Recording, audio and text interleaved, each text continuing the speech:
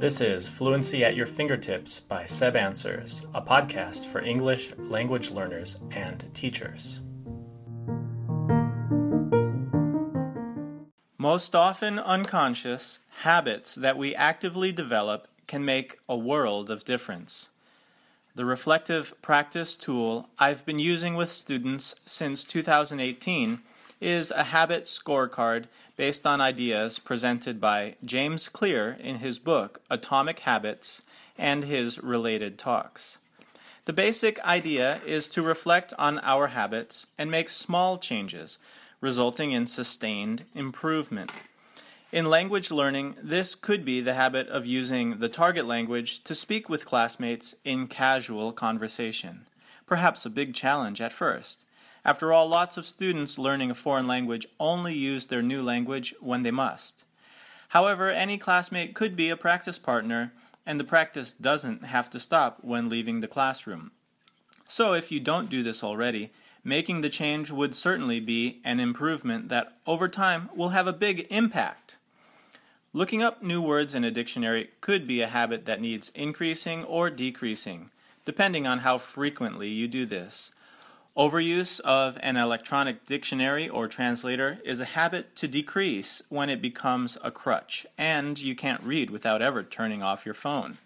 On the other hand, using a dictionary and keeping a journal of new words in context can be a habit to develop if you're trying to expand your high-level vocabulary. This is because the meanings of academic words can be very difficult to guess based on context. A third and very simple reflection on the habit scorecard for language learning is having fun in study.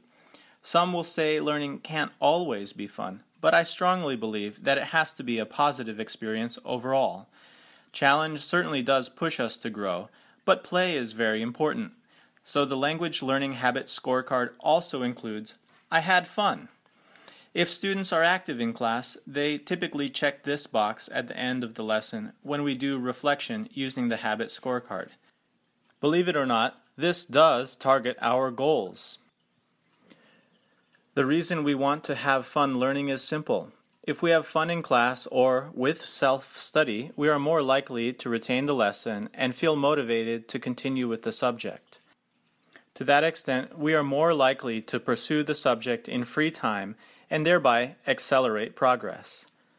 On the habit scorecard for discrete language, I include, I pay attention to my pronunciation of final consonant clusters. It can be very hard for Vietnamese students I've taught to pronounce final consonants. These sounds, however, are not just important to pronunciation as they also affect grammar. Take, for example, the third person S for verbs in the present tense and contractions for is. She's amiable. What's amiable? It means friendly. If the letter S is not pronounced, or if it's transposed, these sentences end up sounding like she amiable. What amiable? It mean friendly, or perhaps it's mean friendly, or it mean friendlies. In these sentences, the S has been moved, and the error seems even more awkward than omitting the S in the first examples where the reduced verb is and third person S on means are missing. Again, beyond pronunciation, these are grammatical errors as well. Uncorrected, this type of error then fossilizes in learner's speech. Thus, on the part of the learner, receptiveness to correction is of utmost importance. As a teacher, I use immediate correction techniques with the aim of raising student awareness to their errors. As often as I can, I take the time to get students to self-correct with the hope that they develop the skill of monitoring their own speech. Hard as it can be to change, the purpose of focusing on the small habits, good and bad, is that over time making small changes emerges as making great strides in progress toward fluency. Now for an example of lifestyle habits that are relevant to all of us, diet and exercise. I've had to admit to myself that weight control as I age is a lifestyle based on habits in the way I have already discussed. I have seen a dramatic visible change over years of good and bad habits. Most dramatically, the change has been with an aging body and changing musculature. I was fit as a teen and quite healthy looking in my early 20s. However, bad habits led to weight gain in my late 20s, which over a period of years progressed very rapidly toward obesity. In the years I was studying for my master's degree, I was simultaneously working and studying full-time. I spent the days teaching and evenings at my desk reading and writing. At least the work and study matched, since I was teaching English and studying second language acquisition. Nevertheless, I saw my weight grow by 20 pounds over the preceding 3 years and then by 30 pounds over 2 years, the 2 years I was a student teacher. The physical change shocked my friends and family upon my return from overseas. I took up fitness again at the age of 28 and went from obese to merely overweight.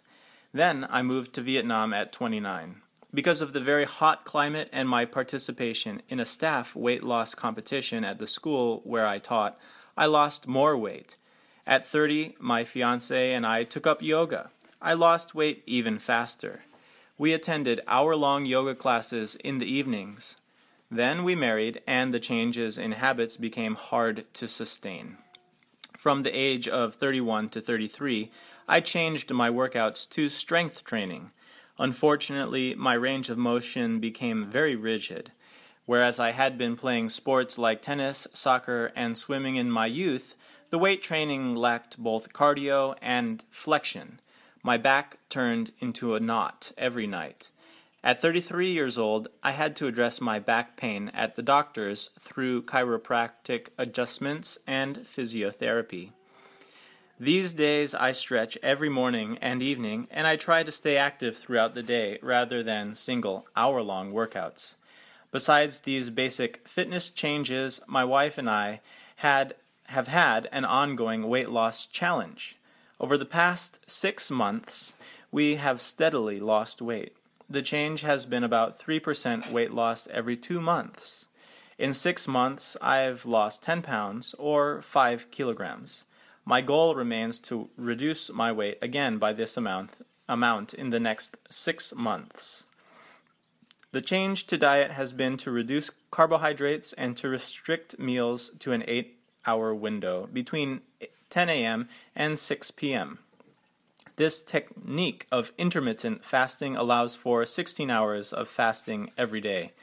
At the moment, I'm the weight I was almost 10 years ago before I started my master's degree. That's 20 pounds, or 9 kilos before the highest unhealthy weight I had reached. It is great, considering I have built muscle in these years as well. I have also overcome what at one point I thought would be chronic pain. And I fit into clothes that had been too tight to wear, a result of slimming 5 inches, or about 12 centimeters, around my waist. Looking forward, my wife has challenged me to a waist measurement competition as well. Theoretically, I could reduce my waistline by about the same amount again, and if I did so, I would be at my teenage waist measurement. Update forthcoming. So, if I had been a healthy young man, what got me to this point? Largely anxiety from required participation in competitive sports in high school. This speaks to the point of having fun with our habits, to have fun with our goal in mind. And it takes trying different strategies out. For instance, while it does work for rapid weight loss, counting calories was not fun, and I could not sustain that as a habit.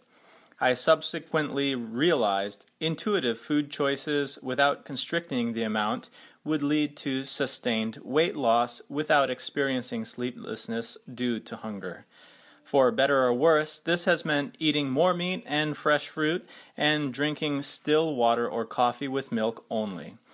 To round off my point, I'll reiterate that as hard as change can be, small changes are easier than big changes. They are longer lasting, and when fun, they are even easier.